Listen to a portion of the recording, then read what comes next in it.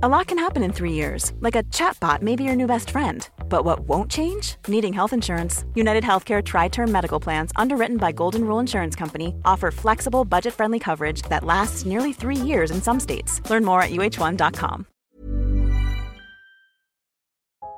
This week's episode of Harry Potter and the Sacred Text is brought to you by BetterHelp. BetterHelp is a mental health platform that provides direct online counseling and therapy services via web or phone text communication. You don't even need to use flu powder in order to access a therapist through BetterHelp. I think we can all tell in Book 5 that if you keep your feelings bottled up, it can start to affect you negatively. Therapy is a safe space to get things off of your chest if you don't have access to Dumbledore's office. I know in my life, therapy has helped me identify patterns to help me interrupt ones that I don't feel like are healthy and find better ways to cope. If you're thinking about starting therapy, give BetterHelp a try. It's entirely online. It's designed to be convenient, flexible, and suited to your schedule. Get it off your chest with BetterHelp. Visit BetterHelp.com/sacredtext today to get 10% off your first month. That's BetterHelp, HELP.com/sacredtext.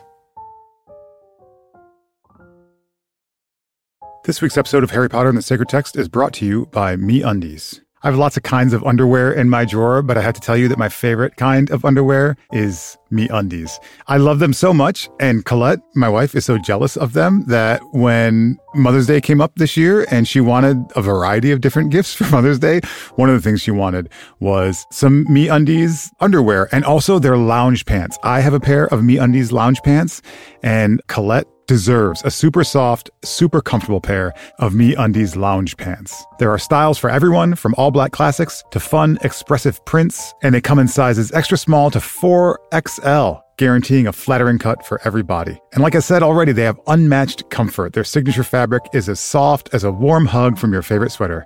It's also breathable, stretchy, and oh so comfy, making it ideal for all-day wear. MeUndies are also responsibly sourced. They use sustainably sourced materials and work with partners that care for their workers. Get 20% off your first order plus free shipping at MeUndies.com/HPST.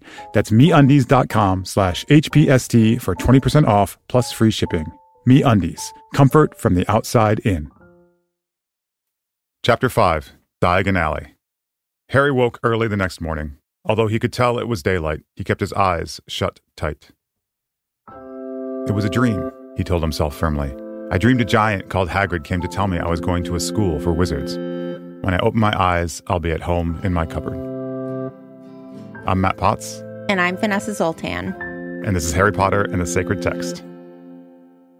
So, Matt, I was in Ireland with my friend Julia, and we decided to walk the Wicklow Way, which is a walk across Ireland. We actually only did half of it. We walked from Dublin to Glendalough.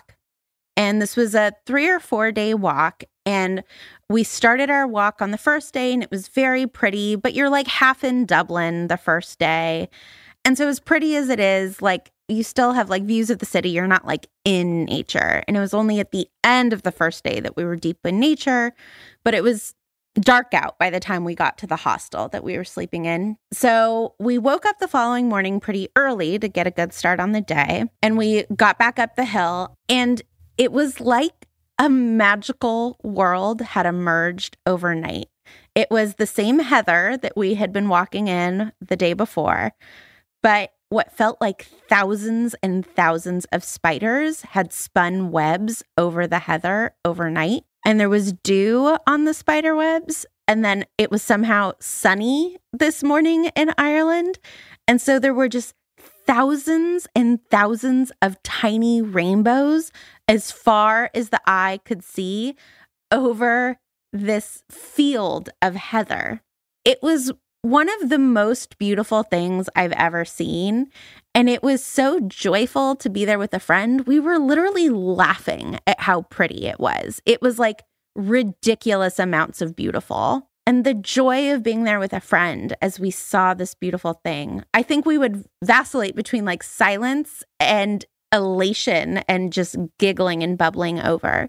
And that is how I imagine Harry in the magical world. He can't stop asking Hagrid questions. He just like can't stop. He's just like bubbling over with questions and happiness. And I feel like that is one of the expressions of awe. It feels like it is pouring out of you. One of the things I really like about that story is that the event you describe is probably not super rare. Those spiders are always there. There's dew most mornings. The sun does occasionally shine in Ireland. This kind of multitude of rainbows is almost always there. So the awe doesn't relate to like the rarity of the event. It has to do with being in the right place in the right time and paying attention to the world as it already is. And it makes me think of there's this entrance to the Leaky Cauldron that no one's paying attention to. None of the muggles walking down the street see it there, but actually right next to them is this entrance into this whole other world, which is always there, which is always operating, which is every day, which is ordinary, but which if they just had the eyes to see would strike them with awe. I completely agree. I'm very confused as to whether muggles are like capable of seeing it. Like I have a question about the magic of that, but obviously some muggles can because the Grangers get in at some point. So, okay, Matt, you start in the 30-second recap. I feel like you've really gotten chill about this. I'm not feeling chill. I'm feeling more chill than I did on episode 1. I didn't wake up thinking about it like I did the last 2 times. Hey, progress. Okay, on your mark, get set, go. So Harry wakes up and he thinks it's a dream, but it's not a dream. And they get in a boat and Hagrid uses some illegal magic to get them across the boat and they go to London. And when they go to London, they find this pub and everyone's marveling at Hagrid. And then they go into the pub and everyone's marveling at Harry. And then they go to Gringotts and there's a pile of money. And then they go to a place to get robes and Malfoy is not a nice person. And then they reunite with Hagrid. And then before this ends, I have to talk about how Harry's nervous about being a wizard. Yeah. I missed some things, but I really wanted to get the thing about Harry being nervous about being a wizard. I found it like strangely moving when I read it this time. So, yeah. Okay. I'll do what I can to fill in some details. 3, 2, 1, go. So everybody is like, oh my God, Harry famous. And Harry's like, I'm famous? That's weird. And he shops and he gets Hedwig, which is really exciting. And he goes down into the deep vault and he seems very curious about Gringotts, which is exciting. The thing that I want to spend a minute on is that Hagrid takes the boat away from the island and leaves the Dursleys on that island with no boat to get off. Okay, the other thing is that Ollivander is like, oh my God, Harry, you have your mother's eyes, but you look like your father. And, oh, they have the twin cores with Voldemort. That was teamwork. Yeah. I will say that, again, I think you were masterful because you did a 30-second recap and a theme conversation in 30 seconds. This is an experienced podcaster. This is a person that's been doing this. I did a theme conversation about something that didn't fit into the awe theme. So I was like, we need to talk about this, but I can't squeeze it into awe. Exactly. That's what you did. You're like, you chose a second theme for this week and then put it in the middle, like 7 seconds of your 30-second recap. That's just... Yeah. Matt, where should we start with awe? Where is somewhere that you want to start with? You know, Vanessa, when I started reading, I thought Harry's discovering Diagon Alley. Awe is going to be easy for this chapter. But I actually struggled seeing awe in the chapter. I'm interested to know where you saw awe and how this chapter helped illuminate what that concept or what that word might mean for us. I had a similar experience, but I have a theory as to why there isn't the obvious form of awe in this chapter. And I think that Harry might be too overwhelmed to know that he's feeling awe. I wonder if that is part of awe, is that it has to be a little bit slow. There has to be the ability to see how amazing what's going on is, right? To your point about my story, like spiders are an everyday thing. And I probably walk by a million spiders on my daily hike doing awesome stuff, but I'm just like hiking the dog and listening to my Harry Potter chapter and, you know, thinking a million other things. Whereas this was, I'd set aside a time to really see it. And I think it's possible that Harry is just overloaded with the fact that it's his birthday and somebody wants to buy him a present. It's too many emotions at once. I still think there are moments of awe that I want us to talk about, but I think that that might be one of the reasons it wasn't as abundant as we thought it might be. Like it's failing to register because there's so much stuff you can't actually process it into an emotion or an affective reaction like awe. In my own sense of what awe is, there's just a touch of like fear. I think even like your spider story, something about that experience, it situated you within a natural world, which is just so huge and diverse and full of so many things, and you are just one small part of it. Like something about standing there and like recognizing, oh my gosh, the world is more complicated and rich and wonderful than even my brain could imagine. I got a glimmer of it today. There is something about like placing you within like a system of things or within a system of meaning where you start to feel small. But I think you're right. There are moments, right? So like, tell me about which moments you want to think about. Well, I think that all of the people in the Leaky Cauldron are awestruck by Harry. And I think fame is one of the like more profane forms of awe in this world. To see someone who you don't quite think is human, they've somehow been reduced to their art form or their handsomeness or their heroism. And to see them and to see that they like have eyebrows, they become small in the face of their own greatness. And I think that that is awe-inspiring. There's that person who just like keeps wanting to touch Harry and just keeps wanting to shake his hand.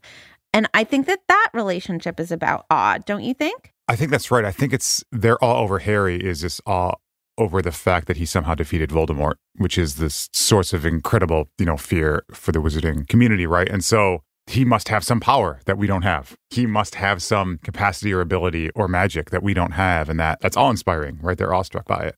One thing I was thinking about along these same lines is comparing Hagrid's reaction to the Muggles and the Muggles' reaction to Hagrid. Mm-hmm. Right? When the Muggles see Hagrid walking down the road, I feel like they are in awe. There is this human-like person who does not resemble any other human they've ever seen because of his great size. And Harry remarks about like the way they look at him and the way that they seem awestruck by Hagrid. And Hagrid also has this sense of like kind of wonder at the Muggles, but it's more like bemusement, right? It's, oh, look at the parking meters. He's not a little bit scared of the parking meters, but the Muggles are a little bit scared of Hagrid. And that also made me think about how, especially, and I think this relates to your comments about celebrity and even the patrons of the Leaky Cauldron's reaction to Harry, how awe towards a person rather than towards a field full of spiders is dehumanizing. Totally. It objectifies the person into something other than just a normal person. Absolutely. You actually just said something that clarified a huge part of my whole childhood for me.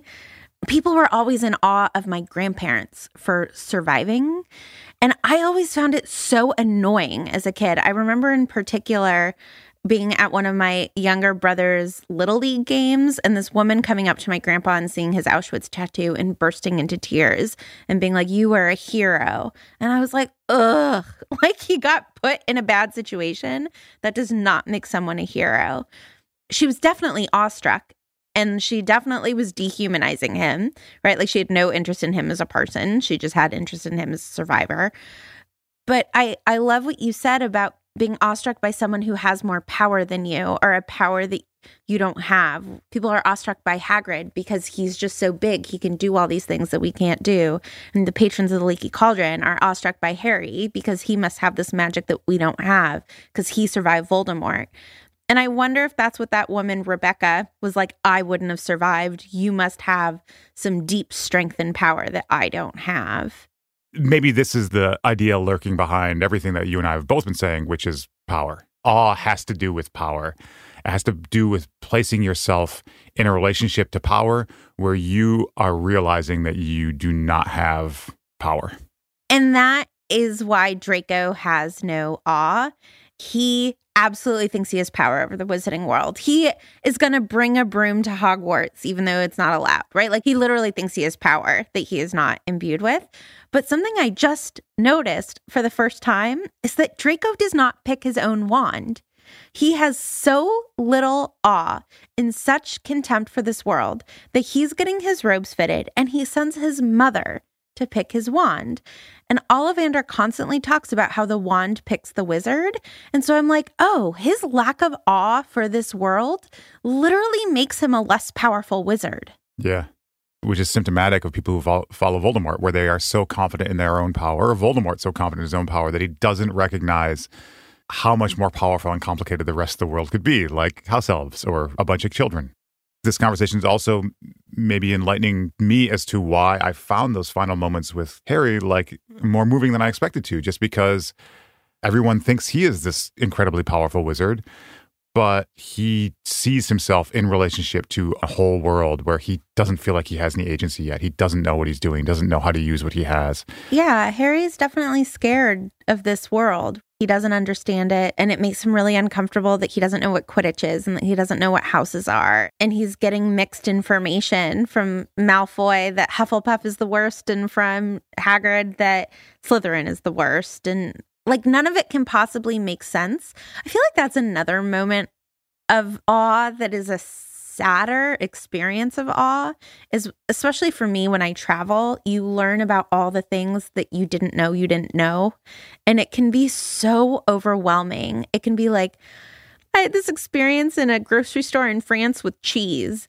I was like, I don't even know what cheese I like here. I thought I really knew myself in cheese. Where's the Cabot extra sharp? Yes. Right. Right. I was like, I'm so excited to eat French cheese and I don't know. It can make you feel so small to realize how little you know about something. And I feel like this is Harry's traveling experience. And it's like, I don't even know about houses. Like there's a whole world that you realize that you don't fit in and you're trying to operate in it, which is absolutely right what's going on with Hagrid. And also just like what was going on with you and the spiders. There's a whole universe of beauty and life and death in that field of heather, right? You just got like a glimpse of that morning, which is why like it was so awe-inspiring for you. You know, I've just been appointed to this new position, which is, I guess, sort of prestigious. And like, to me, it just feels like a new job that I'm kind of worried about starting. Like everybody worries about starting a new job. And I think maybe that's why Harry's experience like stuck with me or like hit me in a way, because it wasn't about Harry, it was about me. I'm so selfish. Hey, it's Ryan Reynolds, and I'm here with Keith, co-star of my upcoming film, If, only in theaters May 17th. Do you want to tell people the big news? All right, I'll do it. Sign up now and you'll get unlimited for $15 a month and 6 months of Paramount Plus Essential Plan on us. MintMobile.com/switch. Upfront payment of $45 equivalent to $15 per month. Unlimited over 40 gigabytes per month. Face lower speeds. Videos at 480p. Active Mint customers by 531.24 get 6 months of Paramount Plus Essential Plan. Auto renews after 6 months. Offer ends May 31st, 2024. Separate Paramount Plus registration required. Terms and conditions apply if rated PG. This week's episode of Harry Potter and the Sacred Text is brought to you by Redfin. Let's say for some reason you can't get back to Grimmauld Place, so you need to find a new home. If you're like me, you would go to Redfin. Redfin updates their listings every 2 minutes and sends you personalized recommendations, so finding the home that's perfect for you has never been easier. If you see something you like, just book a tour straight from the app. And when you're ready to buy, an experienced local Redfin agent can guide you through the whole process. And if you're looking to sell, Redfin agents know how to get you the best price possible for your home. That's because they sell twice as many homes as other agents. With a listing fee as low as 1%, Redfin's fees are half of what others often charge, which means you'll have more money to put toward your next home. They even have a function where Trelawney will tell you whether or not she can see you in this house. Redfin. It's how Molly found the burrow.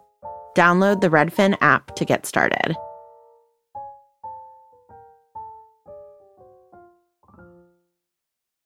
This week's episode of Harry Potter and the Sacred Text is brought to you by MeUndies. I have lots of kinds of underwear in my drawer, but I have to tell you that my favorite kind of underwear is MeUndies. I love them so much, and Colette, my wife, is so jealous of them that when Mother's Day came up this year and she wanted a variety of different gifts for Mother's Day, one of the things she wanted was some MeUndies underwear and also their lounge pants. I have a pair of MeUndies lounge pants, and Colette deserves a super soft, super comfortable pair of MeUndies lounge pants. There are styles for everyone, from all black classics to fun, expressive prints, and they come in sizes extra small to 4XL, guaranteeing a flattering cut for every body. And like I said already, they have unmatched comfort. Their signature fabric is as soft as a warm hug from your favorite sweater. It's also breathable, stretchy, and oh so comfy, making it ideal for all-day wear. MeUndies are also responsibly sourced. They use sustainably sourced materials and work with partners that care for their workers. Get 20% off your first order plus free shipping at MeUndies.com/HPST. That's MeUndies.com/HPST for 20% off plus free shipping. MeUndies. Comfort from the outside in. The other thing I just want to talk about is, you know, when you talk about going to France, I studied abroad in London when I was an undergrad, and I'd never been to a major European city.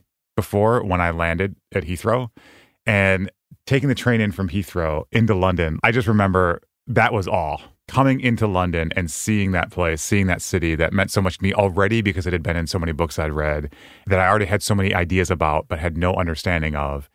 Coming into that city, seeing that place. And then I feel like every day for the 5 months I was there, I would walk out into that city and just feel a sense of awe at that city, right? And so like part of this chapter, which I really loved just also was their arrival in London. For Harry, there's an extra element that he also goes to the secret part of London, which is also the center of the Wizarding World, or a center in the Wizarding World. But just the descriptions of London evoked for me these other memories of awe for me, which is just about like being in a city, being in a place full of energy and life. Yeah, and then Harry has that right when he walks into Gringotts. And to me, that's about awe of wealth, which is a funny thing to be in awe of, because I think of wealth as profane, but he's in awe of the fact that this place is so gilded and beautiful and that there is just like miles of gold beneath them. The fact of money seems to be something that can create awe in us. Yeah.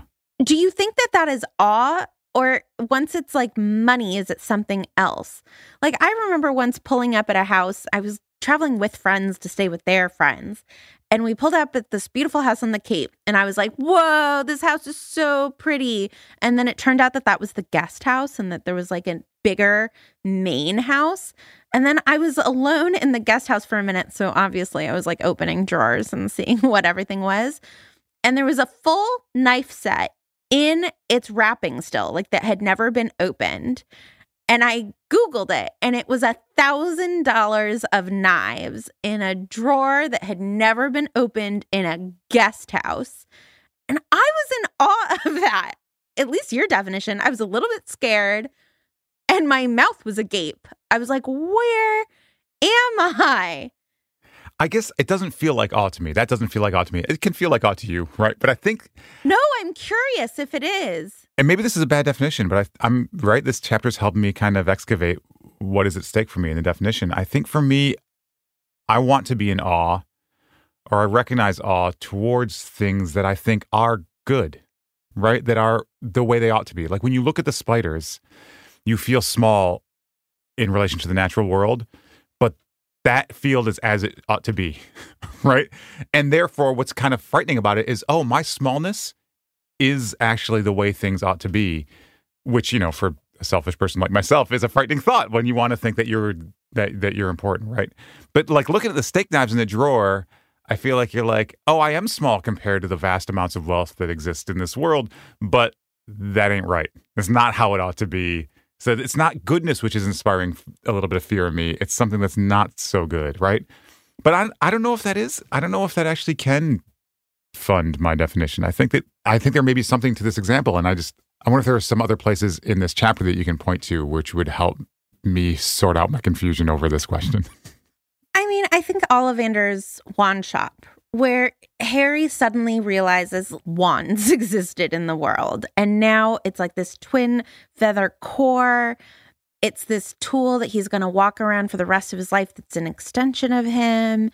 And it turns out that he has this other connection to Voldemort. But it is also just the commerce of it. The fact that Ollivander's store has been around since before Christ, and that there's a tape measure that measures on his own the width of Harry's nostrils. It's just this incredulity at a world that you didn't know existed.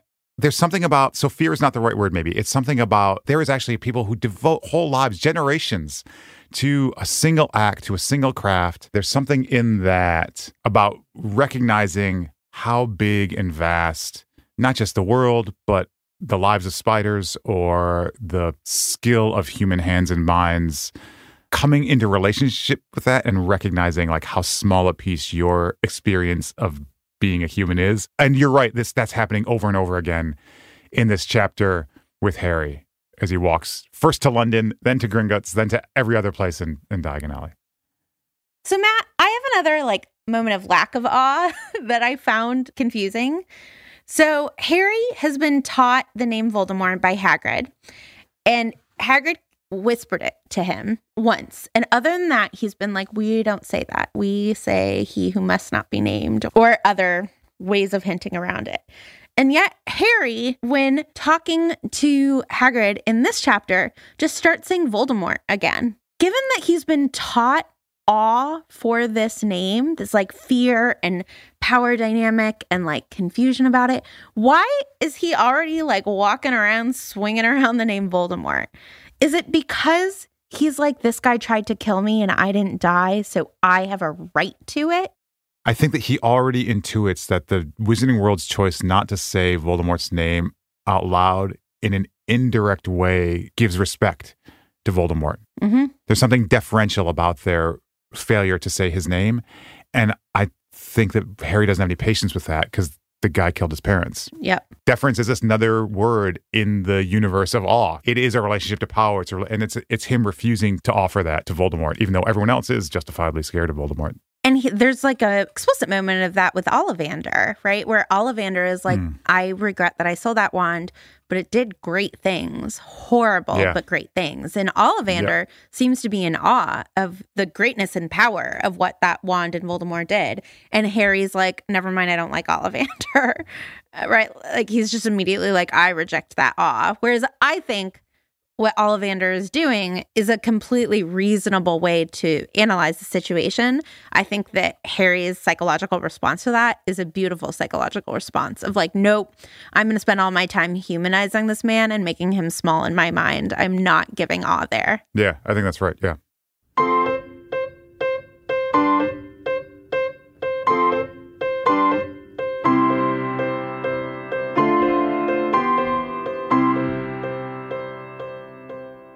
So, Matt, it is our last Lectio Divina for a little while. What sentence should we do Lectio with?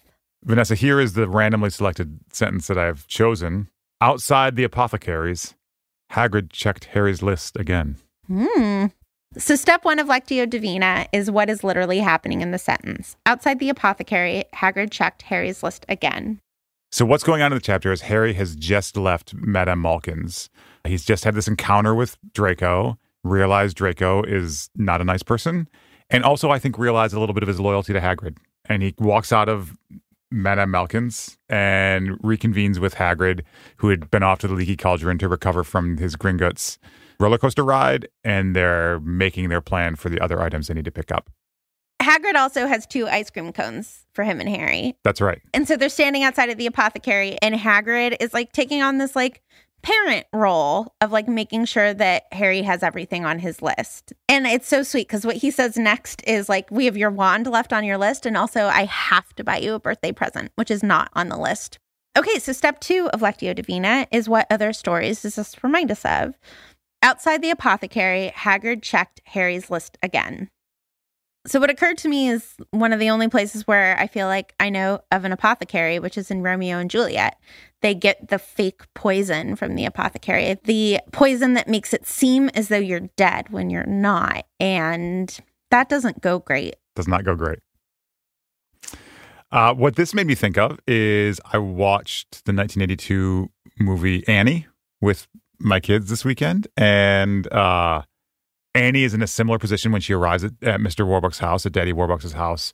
It's this whole other world she's never realized was even possible. There's what is effectively magic to her.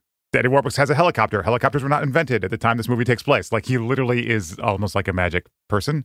And there's a figure, the woman who actually gets Annie out of Miss Hannigan's home for orphan children, Miss Farrell, who is this kind of parental figure towards Annie when she first arrives at the place and helps her become acclimated to her new life in the Warbucks mansion. So that's the thing that it kind of evokes for me.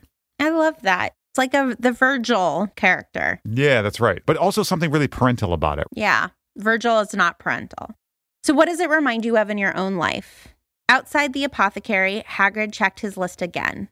I mean, right now it has to do for me with our moving. We're moving in the next couple of months. That kind of transformative, there's a whole new world coming, feels true to what Harry's going through in this chapter. But also, like, there are just some details. There's like detail work that needs to get done, and there are lists that are made and have to be kept track of. And even the fundamental personal work of like embracing a new life comes with just discrete tasks that have to be accomplished to make that happen. I love a list. I love a list. And I am leaving to California today. I am officially fully vaxxed, and I'm going to go see my family and hug my niece and nephew unmasked. And you should see the list I made. I'm not used to packing anymore. And so I made a list of everything I need to pack, like underwear, 6 pair. I feel like it used to be something I was so good at, and I've like lost this muscle. The lists keep our lives. I mean, our world operates because Colette has her list, basically. Yeah. You're welcome, everyone. So step 4 of Lectio Divina is, what does a sentence make you feel called to? Outside the apothecary, Hagrid checked Harry's list again. I think I want to combine my last 2 answers. I spoke about Hagrid and Grace Farrell, like, showing kind of parental concern for their wards or their charges or whatever.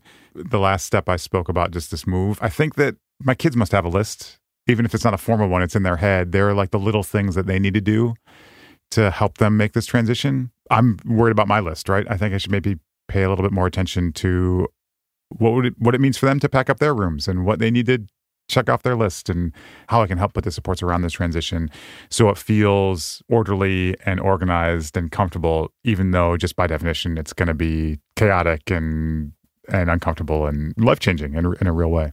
How about you? What do you feel called to do reading this sentence? I think I've said this recently, but I need to do it more.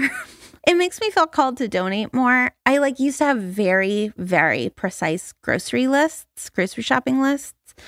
And part of that was because I lived in the dorms, and so I had no storage. So it was 3 avocados. 17 green beans. Exactly.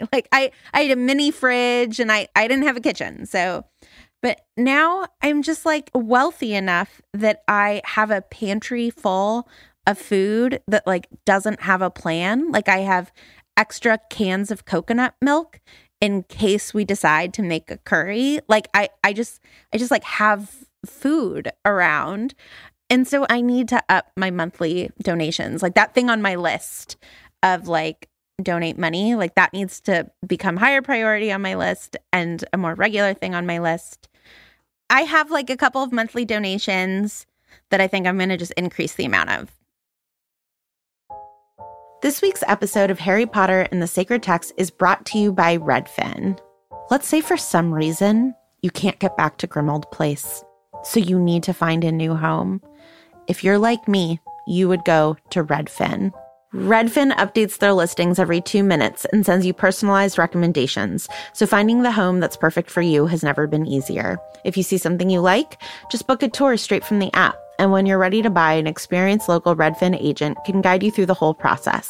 And if you're looking to sell, Redfin agents know how to get you the best price possible for your home. That's because they sell twice as many homes as other agents.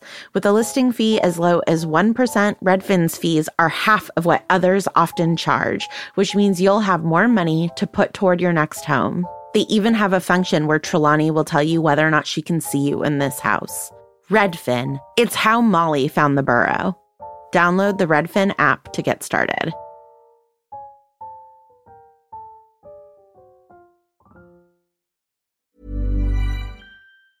Hi, I'm Daniel, founder of Pretty Litter. Did you know cats tend to hide symptoms of sickness and pain? I learned this the hard way after losing my cat, Gingy. So I created Pretty Litter, a health monitoring litter that helps detect early signs of illness by changing colors, saving you money and potentially your cat's life. Pretty Litter is veterinarian developed, and it's the easiest way to keep tabs on your fur baby's health right at home. Go to prettylitter.com and use code ACAST for 20% off your first order and a free cat toy. Terms and conditions apply. See site for details. Imagine the softest sheets you've ever felt. Now imagine them getting even softer over time. That's what you'll feel with Boll & Branch's organic cotton sheets. In a recent customer survey, 96% replied that Boll & Branch sheets get softer with every wash. Start getting your best night's sleep in these sheets that get softer and softer for years to come. Try their sheets with a 30-night guarantee. Plus, get 15% off your first order at bollandbranch.com. Code BUTTERY. Exclusions apply. See site for details. This week's voicemail is from Rachel. Hello, everyone. My name is Rachel, and I live in Littleton, Colorado. I work as a speech-language pathologist and would like to offer some observations and reflections based on my experiences working with the students I serve, as well as listening to individuals with communication differences. While I won't be able to capture everyone's experience, and I hope to hear from more people and how their experience with communication is or is not reflected in these texts, I'd like to spend some moments thinking about stuttering. Stuttering is specifically mentioned in the books, and it's used to evoke different things. It's used to evoke a specific way someone is speaking, perhaps with hesitancy or in a choppy way. It's also used with Professor Quirrell as a way to present a stigmatized persona. We don't know if Professor Quirrell speaks with stuttering before Voldemort inhabits his body, but afterwards, the impression I get from the texts is that Quirrell is using stuttering in a very specific way to present a foolish, ridiculous joke of a person in order to hide his true agenda and the fact that Voldemort is with him. I find this use of stuttering to be dismissive of the lived experiences of stuttering. If you listen to podcasts or someone that you know, their experience with stuttering is difficult and presents a lot of physical, emotional, mental, psychological, and other areas of challenge on a day-to-day basis. Every time they work to communicate, it may be with a question of, is this a safe opportunity? How's my communication going to come out? There are a lot of instances in the texts, especially, unfortunately, with Hermione, where she's critical of how people say things. I would like to offer up a suggestion that we as individuals reflect on our own communication and realize that communication does not come easily to everyone. I hope to hear from more people in the community about their experiences with communication and how they might think this shows up in the magical world. Thank you for all you do and this opportunity to speak. Yeah, I also find it really interesting to think about how this Voldemort experience has changed Quirrell and what we're supposed to get from his stutter. One of the things that we talked about before we started this second go through the series is that we just wanted to pay more attention to the moments when J.K. Rowling leans too heavily upon sort of body types or physical presentations or other kinds of physical difference in order to communicate a character difference or a moral difference. Not only is it wrong, it's just not true that physical characteristics correspond to moral characteristics, it's also just lazy writing. It doesn't communicate well what we are supposed to learn about Quirrell, other than the fact that he has a stutter. The only thing that we know about Quirrell now is that he has a stutter, and we are invited to make inferences from that, and we just can't do that well and don't learn more about his character from that detail. Right. It feels like the text wants us to know that he's profoundly scared because of the stutter, when like that is not how stutters work. That's not how bodies work. And so, yeah, it feels like this lazy writing. I think that's right, Vanessa. And the thing I find really bothersome about it is that Rowling is assuming some inferences or implications that her readers will draw from this. And because she does that, she doesn't actually do the harder work of showing it in the characterization of Quirrell. So she's leaning upon a set of assumptions or prejudices. And because she does that, she doesn't actually tell us who he is and what we should think of him. And Quirrell is such an interesting character. I'm so interested if he like courted this relationship with Voldemort. I feel like we don't get to know him between the turban and the stutter. She's expecting cliches to do a lot of work. And I don't understand what the cliches are and how they're supposed to work on me. And so he's just this mystery bad guy. Cliches. That's right. Yeah. Like because she depends on the cliches to do the work, she doesn't have control over the work that's being done. And we don't know what work is meant to be done or who he is. Right. Yeah. Yeah. Now is the time when we remember those in our community who have been lost to COVID. Derek Johnson, 35, a husband, a kind soul, and a music lover. Bubby Doreen, 86, a firecracker until the very end. Douglas Crooker, 69, a beloved father, husband, and grandfather. Dave Luce, age 68. Walter Schmidt, 85, a devoted husband, of 61 years. And Ava Wallace, 88, an adventurer.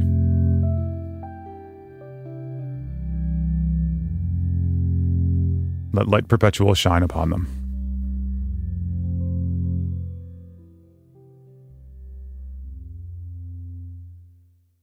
So, Matt, as far as blessings this week, I am excited to bless Harry. He does something that I do not think I would have been brave enough to do at 11. And I worry that I wouldn't have been brave enough to do now. He meets Draco, and Draco is like, ugh, Hagrid. And I can imagine myself being like, oh, is Hagrid something I don't understand? I thought he was great, but now this other person is telling me he's not great. And so maybe I'm supposed to think Hagrid's not great.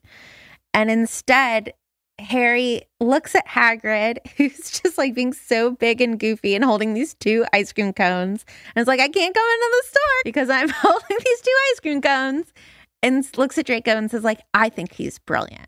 Just to like say that to someone who he doesn't know, and he doesn't know if Hagrid is actually as cool as he seems, and to stick to his convictions and his gut that Hagrid is awesome and has been kind to him, I think is really brave, and is a kind of courage that I hope I have, to just be like, I like that person.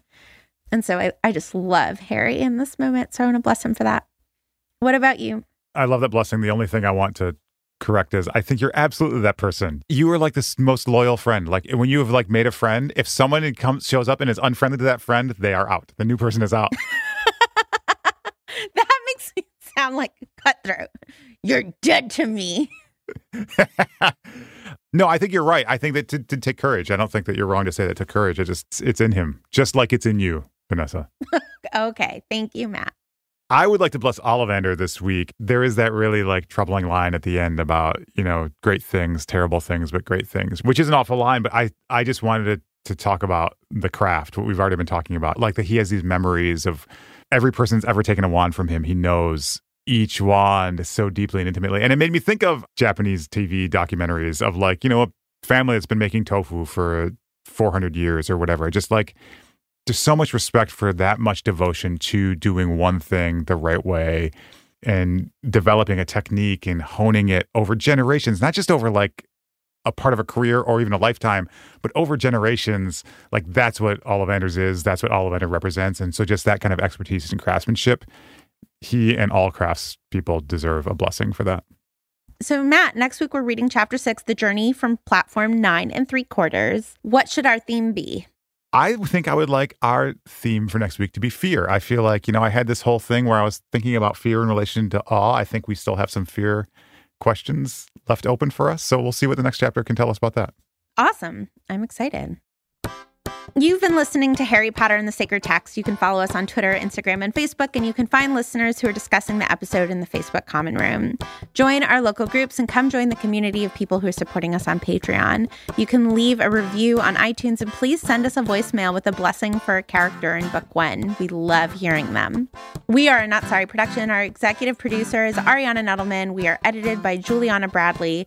Our music is by Ivan Paisau and Nick Bull, and we are distributed by Acast. Thanks this week go to Rachel, who sent us her voicemail from Littleton, Colorado, to Molly Baxter, to Julia Argy, Nikki Zoltan, Casper Turkyle, Stephanie Paulsell, and everyone who sent in the name of someone who has been lost to COVID.